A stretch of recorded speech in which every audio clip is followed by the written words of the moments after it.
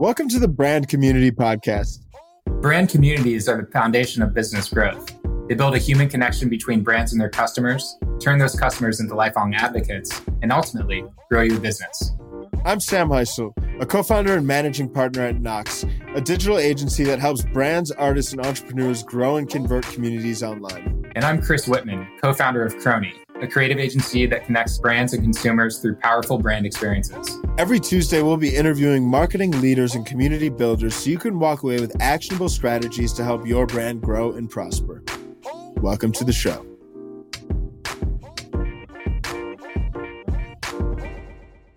Chris, how we doing, man? How you feeling? Doing great, Sam. How you doing? I'm fantastic. Well, another episode, another Meet Your Host episode. Like we had mentioned in the last one, I think really excited about the Meet Your Host because before we get into some awesome interviews with some really, really talented guests, we want to interview some not so talented. No, I'm kidding. We want to interview each other so you guys can have a very good understanding of who you're actually, who we are, some of our experiences. So it's always fun to kind of turn the tables. All right, then. So without further ado, welcome, Sam. So I'll be interviewing Sam today and just give you a little background on Sam. Sam is the co-founder and CEO of Knox Media, which helps artists and brands and entrepreneurs grow and convert communities online. Prior to Knox, starting Knox, he was former brand strategist at Vayner Talent, where he worked with Gary Vee to help supercharge community and business growth for industry titans like Tom Bilyeu and Ray Dalio and musicians like Black Coffee. And anybody who's listening to the podcast is probably very familiar with Gary Vee. So will definitely be some interesting insights diving into that.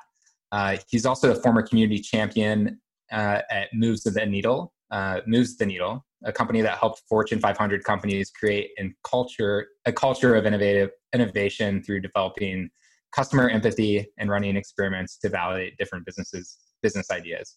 Sorry for botching that completely. Oh, good, man. And like we said in my segment, Sam was an event producer for Nightlife and startup community events, which brought him full circle to Knox in helping especially musicians and artists. So his areas of expertise include personal branding, social media marketing, creating fandom, which is super important, and experiment and empathy-driven marketing and content production. So without further ado, I will just dive into the questions here. So, between Knox and everything you got going on over there, what are you currently working on, especially in the climate of, pandemic?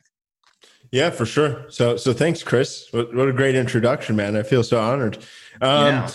With that, it's almost like I wrote it myself. No, I'm kidding. With that said, I think I didn't read it. Right. With that said, what am I currently working on? So about 2 years ago, I stopped working with Gary Vee and VaynerMedia to co-found a company called Knox Media. I think it was super grateful for the time I got to spend working with Gary, his team. Obviously, I think they are very much at the forefront of a lot of these like community development strategies online. So I think it was an incredible experience, but have always been super passionate about music. And it was great getting to work and help build and really quickly grow communities around some very, very powerful entrepreneurs. But I was super passionate when it came to the side of music and music industry. So I think there's generally this framework, and I think Gary has done a fantastic job in building up his personal brand through strategically creating and distributing content. We wanted to apply this to different industries with the specialization of music. We are doing work with different brands and different entrepreneurs here and there, and just because I do think there's a lot of like the approach and the principles and fundamentals of building communities do work well across these different verticals. So been able to really continue and stay dialed in that general mission of growing and converting communities online. Outside of that, this is also run another podcast, the Music Business Podcast. So I think that's been really cool because there we've been able to, over the course of 2 years, build up a community of people in the music business, right? Industry professionals, artists, managers, labels. And I think once again, it's just kind of taking a dose of my own medicine, working with all these clients and helping them create and distribute content and grow communities. So in that same vein, want to kind of take a similar approach and really build a community where we can help other industry professionals grow and thrive. So to the second part of your question, when it boils down to kind of how have we adapted and then what's really changed in this COVID atmosphere, I think it's been interesting because I think from a marketing perspective, you're always evaluating the quote unquote marketing mix, right? You have a range of different channels and ways in which you're trying to engage and reach your customers and grow community and convert that community into customers. I think digital content and social, if anything, has gotten more important simply because there's a handful of other different tactics and channels that have been taken off the table. So from our perspective, we've really still been very dialed in. I think there has been a little bit of a rise of different live streams. I think it has been nice because I do think that I think consumers are now conditioned to be more accepting of lower production value content. Even if you watch The Late Show or Jimmy Fallon, right? It's like these are shows, Trevor Noah, right? These are historically shows that had every single episode was probably going to run you hundreds of thousands of dollars in production costs and staffing costs. Whereas today, Trevor Noah from The Tonight Show is literally running that show, or The Daily Show is literally running that show on YouTube at home with a home recording setup. So I think that's created a really unique opportunity for brands to be able to lean into creating content and growing community and deploying various content tactics, but from a more cost-effective standpoint. So that's been a change that I've really liked. And then, I think people are also just spending more time on their devices and on social. So I think when it comes to that marketing mix, not only are the other channels are off the tables from a brand perspective, but also from a consumer perspective. So it just makes it that much more important to double down where consumers are really spending their time and where that attention is. Yeah, and I think that's a really interesting comment because, of course, like people are spending a ton of time on their phones, and even which platform they choose to engage with has certain functionalities that serve them content in different ways. I think one of the things that I'd love to learn more about is, when you're trying to build those communities, it seems like there's a lot of competition out there, right? So there's a lot of quote unquote media companies that are trying to compete for those eyeballs in that time.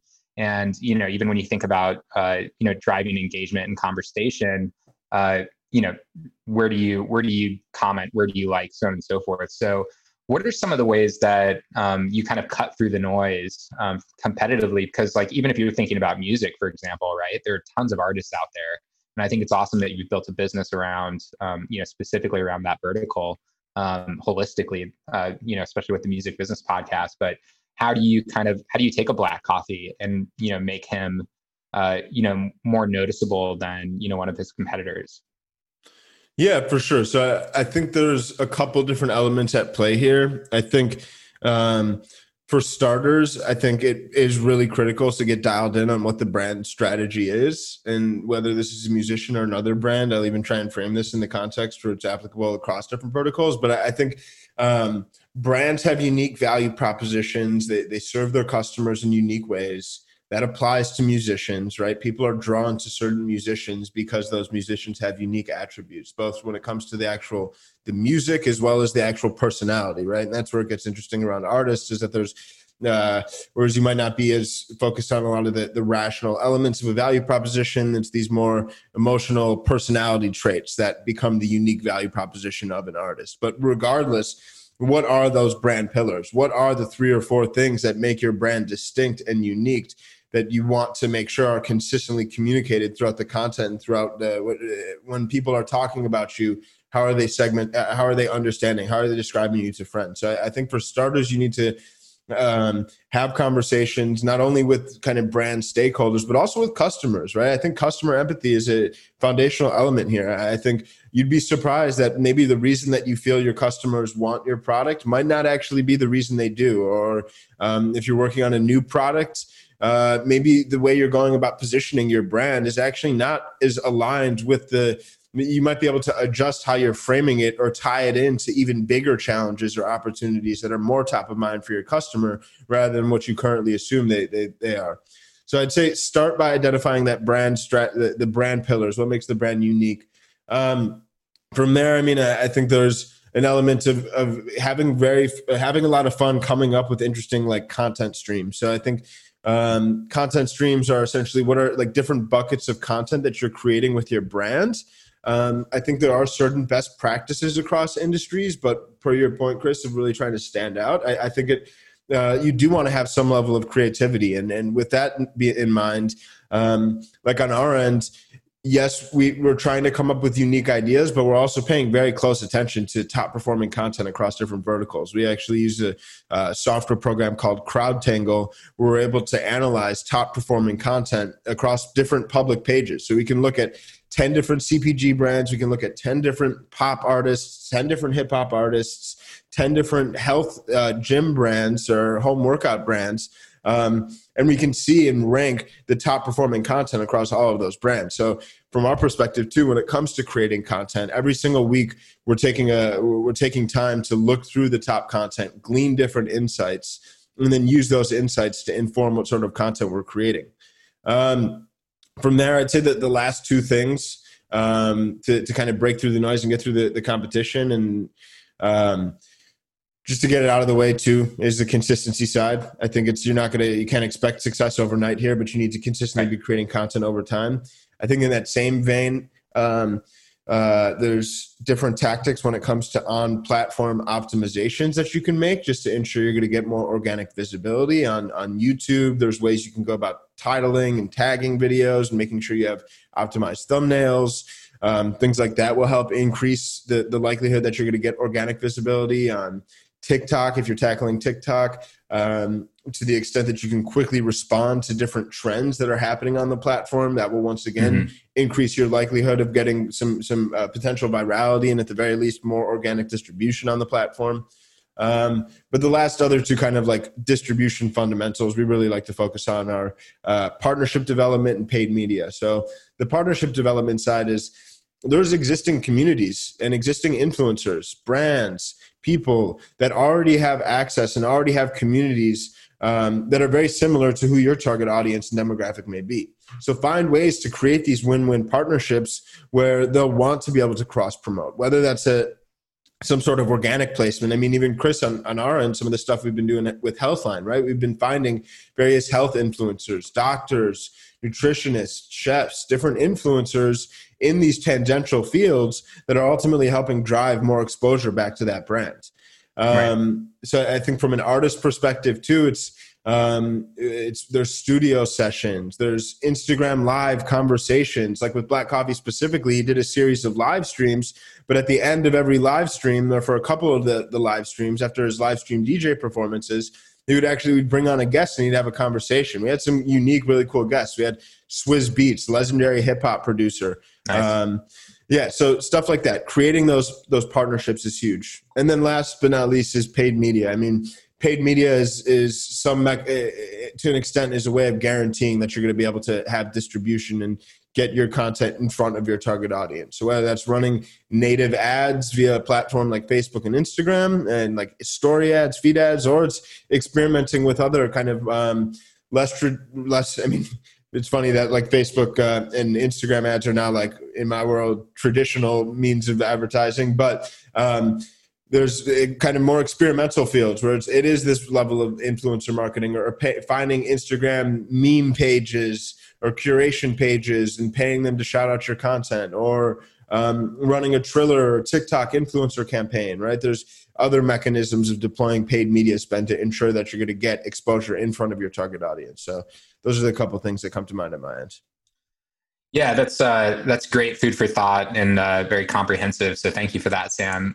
We talk about this a lot, right? Brands becoming media companies and, the need to kind of stay always on. A lot of the brands, though, that we talk to, they might have one community manager or one brand strategist. And I think, in some of the conversations that we've had, especially with some of these esports teams, there's been kind of, some lack of resources, to summarize it, but essentially lack of resources and the ability to become a media company for the most part. So if I'm in that position and, and I don't have that much help, how do I go about assessing the right, maybe I need to just lock in on one, one social stream? Like, do I just focus on a YouTube, or do I focus on a TikTok, or whatever that is? What are some good methodologies for kind of assessing that, approach, and then being able to digestively produce content, maybe on my own, or like, what are some tactics I can deploy there? Yeah, for sure. So first, just to deconstruct the companies becoming media companies philosophy. I think Chris and I have spoken a lot about this, but in essence, it's like, obviously you guys are all familiar with the need and importance of like content, like content, like it's nonstop these days. But ultimately, content is how you will build a community online. It is how you will grow your brand awareness and retain those people. So that way you get to a point where you don't necessarily have to pay to reach your customer base every time. Obviously, the end goal isn't necessarily solely to build a community across socials, but in doing so, it gives you an opportunity to drive customers further down funnel, to drive them to different email platforms. I think consumers are spending a lot of time on these social channels. So that's one of the best ways to go about reaching your customers. And in order to do so, you do largely need to treat yourself like a media company, distributing content that they're likely to engage with and share that might not always be directly or overtly promoting your product. I think that's a big mistake a lot of brands make. It's not just about pumping more creative that's showcasing the cool product photography, but it's finding unique ways to grow and engage and provide value and value to your customers that ladders back to those different brand pillars. So when it comes to like prioritizing platforms, that part of your question, I think it does boil down to your brand and where your customers are and where your audience is. I think in a B2B landscape, like, you probably aren't going to want to skew as heavy towards LinkedIn. You'll probably want to skew a little bit heavier towards LinkedIn and a little bit further away from Instagram. I think if you are an older demographic, then maybe TikTok is a little before its time. Obviously, TikTok's in an interesting place right now, given a lot of the political uncertainty. But regardless, I mean, even if TikTok doesn't have an old audience right now, there is an opportunity to be an early mover on TikTok. I think you see a lot of brands that are early movers on platforms and then are able to grow with the platform. So I'd say even if you feel that the current young age on TikTok is young, there still actually is an opportunity for your brand to be an early mover there. But I think about where your audience is. Once again, going back to the B2B landscape, like I would encourage you to do some like written content production too. But I think that the better framework to really consider here is figure out what is your pillar content. I think this is something Gary Vee does incredibly well. So pillar content is what is one kind of overarching, slightly longer form piece of content or content stream or content series. And then how can you repurpose that across different platforms in a way where it's optimized for different platforms? So in the context of Gary, I think Gary's got two pieces of primary pillar content. He's got the Daily V, which is his kind of vlog. And I know things have changed a little bit with COVID, but he'd been doing daily vlogs for a while. And then he had the Ask Gary Vee show, where he would essentially have a guest come on and he would have a conversation. So when it comes to the Daily V, he would release this 10-minute interview or this 10-minute vlog on YouTube, but then he'd be pulling clips for Instagram and Facebook and TikTok. He'd be cutting and pulling quotes for Twitter and LinkedIn, because we've seen that on Twitter and LinkedIn especially, if you do a text-only post, you can often get more organic distribution on the platform. So it's just, rather than showing a video clip of him doing this cool soundbite or this cool quote, it's typing it out. But right there, now he's creating one content stream, whether it's this vlog or it's these interviews with other people. And then he puts the long form episode up on YouTube or podcast, and then is creating all of this supporting supplemental content that's stemming out from those pillar content series. So I think that framework is really helpful. And that when you think about it like that, Chris, you don't have to think about it from this like either or perspective. You more so think about how can we create this one piece of content and then maximize the distribution by cutting it up and repurposing it in a way that will play to the nuance of these different social platforms. Right. Yeah, that's great. And I think that's an awesome way to, create just a massive amount of content. And I think, that is obviously if you look at pushing out content, that's a brand pushing messaging. How can a brand kind of go about creating that conversation, right? That integral part of community, which is like the kind of two-way conversation. What are some tactics that a brand could use? Because Gary Vee is such a personality, right? He always talks about things that are very personal, and to a certain extent actionable. But what can a brand do to create pillar content, create a ton of content below that, snackable content, and then how can they make sure that they're effectively picking the right content that is driving that conversation and then effectively like building that community? Yeah, for sure. So I think when it comes to leaning into finding ways to create the conversation, and there's 2 points here, because one is like you want to test different types of content and double down where you're seeing lots of the best engagement. I think when it comes to thinking about what you're testing within regards to trying to build a tighter knit community and more conversation with your community, I think there's a couple ways to go about it. I think in one regard, the more often you can showcase different members of your community and influential members of your community, I think that sets you up to succeed in a very good way, because it shows that the brand isn't just operating from this megaphone perspective, but they're paying attention, they're listening, they're engaging with the content and with their consumers. If their consumers are creating content showcasing their brand, they're reposting it. Or if the consumers aren't doing that, but maybe they're reaching out to some of the influential followers on their Instagram account and offering free product in exchange for content that they can then repost. I think you see certain brands too that are doing interesting activations where they're, I think, showcasing. I think we spoke about this one recently too, but you look at a brand like Fender, the guitar brand, where they're showcasing FKJ, a personal favorite musician of mine, short for French Kiwi Juice. Fender launched this series called Fender Sessions, where they've been having various artists do small performances in tandem with a conversation and interview with somebody from the Fender team. FKJ is already a very influential customer of Fender, right? He's a big user, has too many Fender guitars already. And this way they gave him an opportunity to showcase how he uses them. And in doing so, that became one of the top organic pieces of content on Fender's YouTube channel. So I think that also enables you now and Fender specifically to tap into the fan base of FKJ's community. And that just goes back to the other point in regards to like partnership development. So I think that's big. I'd say the other thing too is really try and come up and be creative around ways in which you can connect other customers with each other.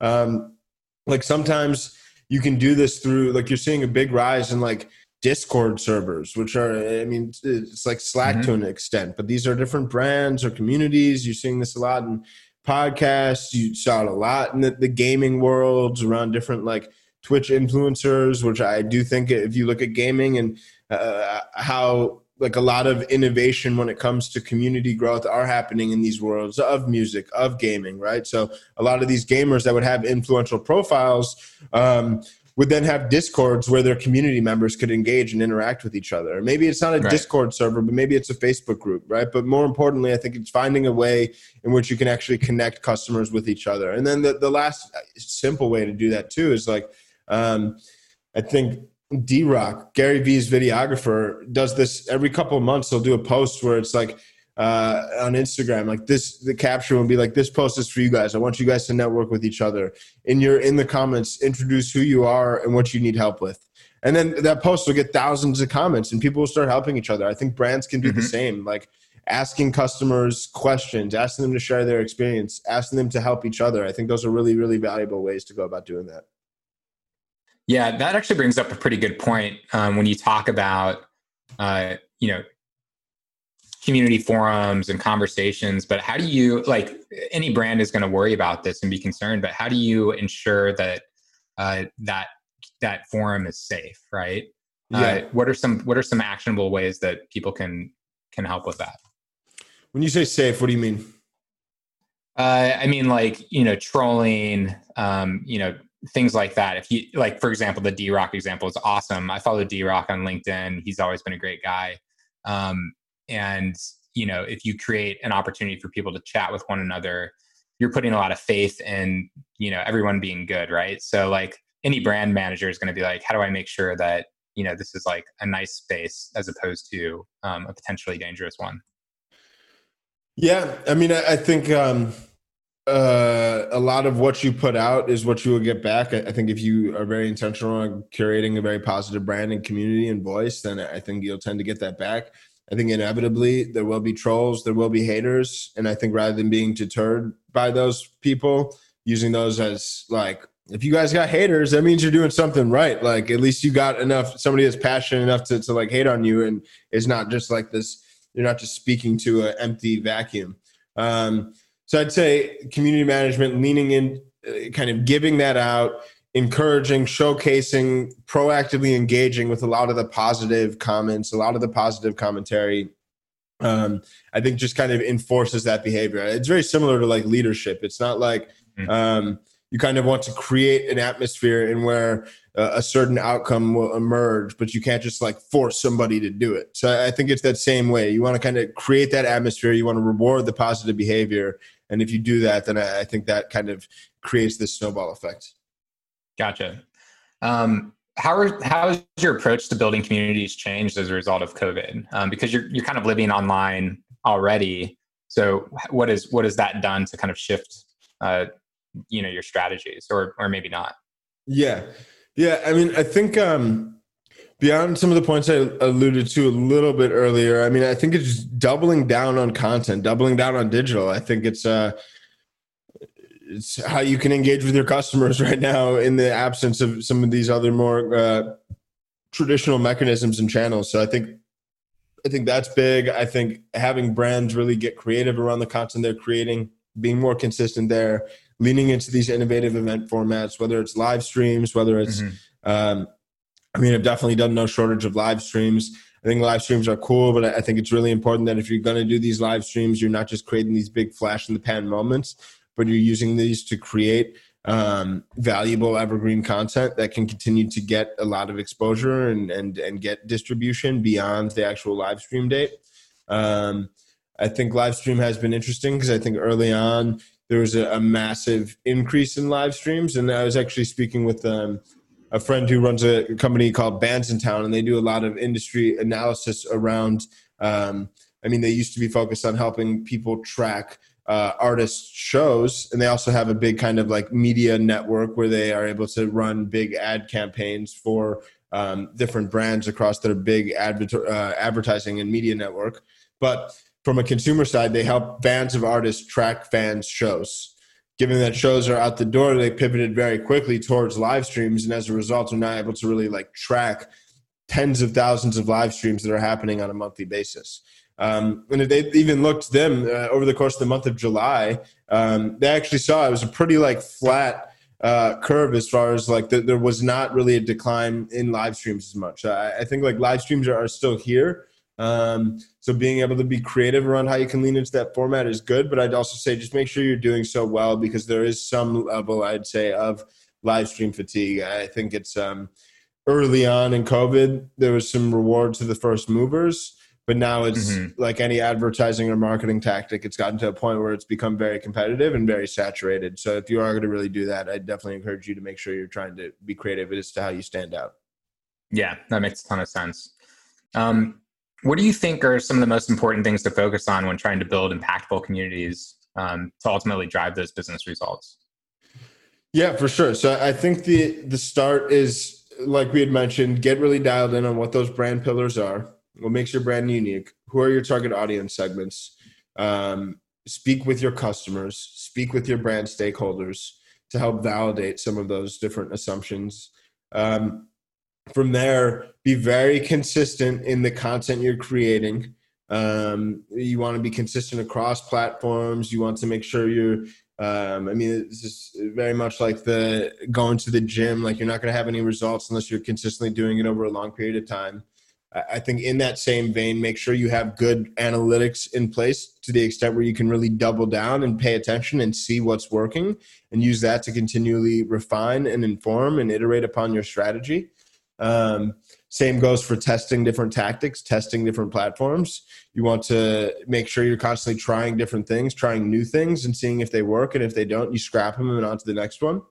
I think another key thing is make sure you really are focused on providing value to your customers. I think whenever we're thinking about content, we look at it in two different buckets. On one end, you have a bucket that's focused on helping grow and engage your community. And on the other side, you have one that's focused on converting your community. The grow and engage content is the content that isn't directly promoting your product or your offering, but is instead trying to ladder back to those brand pillars as far as what makes you unique. Lean into different ways of nurturing those relationships with different partners and different community members, and really just have fun, stoke the conversation.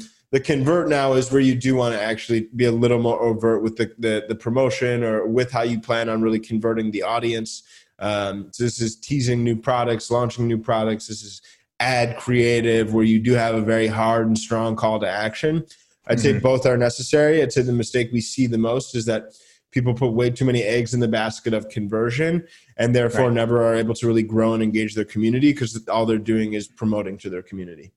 The other things, collaboration, and really work on trying to find that mechanism for communities to really help each other. I think if you're able to really pay attention to those buckets, you'll be in a really good place. Awesome. Yeah, that's fantastic insights.